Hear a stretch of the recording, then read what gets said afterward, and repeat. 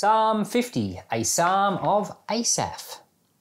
The mighty one, God, Yahweh, speaks and calls the earth from sunrise to sunset. Out of Zion, the perfection of beauty, God shines out. Our God comes and does not keep silent.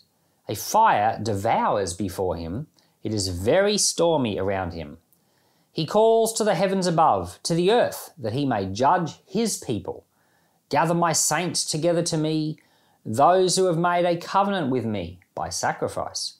The heavens shall declare his righteousness, for God himself is a judge. Selah. Hear, my people, and I will speak. Israel, I will testify against you. I am God, your God. I don't rebuke you for your sacrifices. Your burnt offerings are continually before me. I have no need for a bull from your stall, nor male goats from your pens. For every animal of the forest is mine, and the livestock on 1,000 hills. I know all the birds on the mountains. The wild animals of the field are mine. If I were hungry, I wouldn't tell you. For the world is mine, and all that is in it. Will I eat the meat of bulls, or drink the blood of goats? Offer to God the sacrifice of thanksgiving. Pay your vows to the Most High. Call on me in the day of trouble. I will deliver you, and you will honour me. But to the wicked, God says, what right do you have to declare my statutes, that you have taken my covenant on your lips, since you hate instruction, and throw my words behind you? When you saw a thief, you consented with him, and have participated with adulterers. You give your mouth to evil, your tongue frames deceit. You sit and speak against your brother, you slander your mother's son. You have done these things, and I kept silent. You thought that I was just like you. I will rebuke you and accuse you in front of your eyes. Now consider this, you who forget God, lest I tear you into pieces and there be no one to deliver.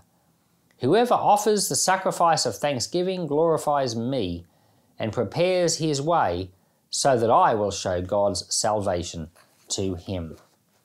All right, it's a psalm of judgment.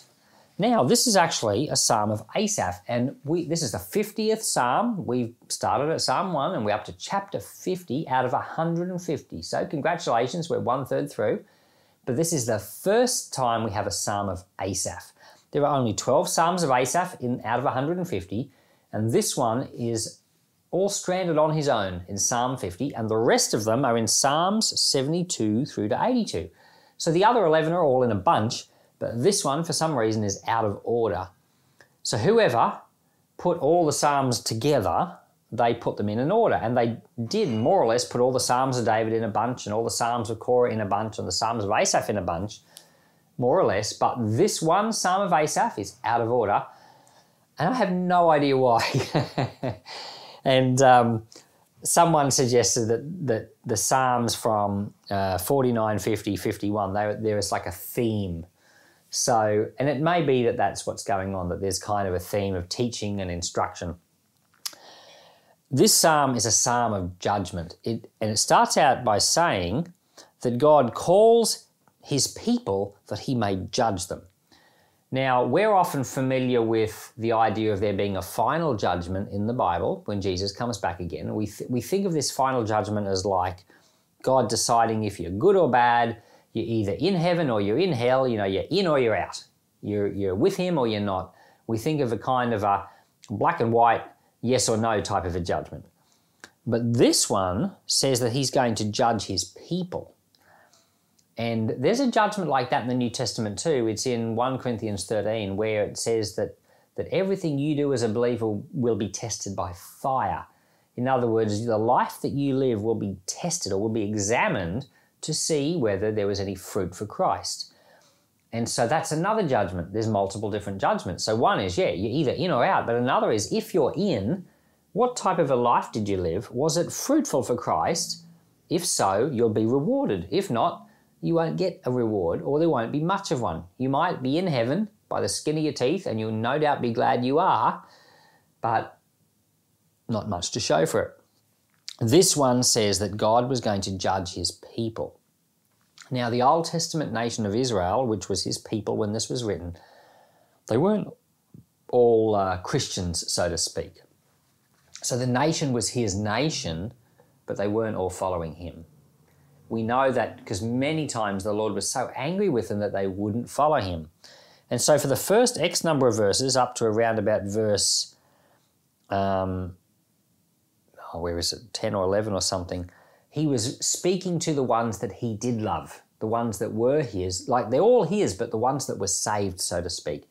And he tells them that he doesn't need their sacrifices of animals, but what he wants is a sacrifice of thanksgiving. But then to the others, he judges them. Now I'm going to just comment on a few verses. Verse 5, he says, "Gather my saints together, those who have made covenant with me by sacrifice." In the Catholic way of thinking, a saint is a very special person, like a Christian or someone that's lived an exemplary life, and they're so holy and special, they kind of like get elevated to their own level. You know, not as high as Jesus, but not as low as us, in the middle, and they call those people the saints. That's not really a biblical thing. That's a Catholic thing. But here, it says, "Gather my saints together to me," and it's talking about all of God's people who, it said, defines them, those who have made a covenant with me by sacrifice. They are the saints, or it might be translated as they are the holy ones. So if you're someone that's made a covenant with God, now technically you don't make the covenant, God makes the covenant, but you agree and you enter into the covenant, and that's when you're born again, and then you follow the Lord into the waters of baptism, that's your salvation, and then you're agreeing to it. You know, you're not saved because you're baptized, but your baptism is kind of like your public agreement with it. And so you're in covenant with God, so you're a saint. Not like the Catholic way of thinking, but you're a saint in the biblical way of thinking. And so these are the people that he's talking about here. And he says, I don't need animal sacrifices. He says, because every animal in the whole world is mine. It's true. If you give to God some grandiose gift, it's nice that you've done that, but God actually doesn't need it. Now, it may be that you need to give it, and maybe God does ask you to give grandiose gifts sometimes, as long as it's not showing off at other people of how spiritual you are, because that's a waste. But the Lord calls us to obedience like that, but it's not because he needs it. It may be because we need to give it. But God himself is completely self-sufficient. He doesn't need any of those things. But what he says in verse 14 is, offer to God a sacrifice of thanksgiving. So there's a type of sacrifice that God actually wants. So it's not that God doesn't want our obedience. So if he's calling us to give, say, a big financial gift, he wants our obedience. It's not that he actually needs the money. Maybe the church you're a part of needs the money. And so he knows that, and he wants you to be blessed by giving and them to be blessed by receiving, but he himself personally doesn't need it. But he says very specifically to offer a sacrifice of thanksgiving. Now you might say, oh, that's easy. I've just got to say thank you to the Lord for a few things. But I have to say that's not a sacrifice. A sacrifice is something you have to give up when it's hard to give up. And if you're feeling grateful and you're feeling thankful, and if you sit down and start thinking of all the things that are going well in your life and you say thank you for them, it's actually not a sacrifice, because it's easy to do that because you're feeling thankful. No, a sacrifice of thanksgiving is being thankful for things that you're not feeling thankful for. And that's the actual sacrifice. And I remember when we were children, and I was going to the same church we're in now, but not the same building. We were over in our High Street premises back then. And I remember about being 10 years old and being in church one Sunday morning. And Mrs. Hill was the worship leader, and she said at the start of this song, now I want all of you to give to God a sacrifice of praise. In other words, what she was telling us was, I want you to praise the Lord in this next song with all your heart.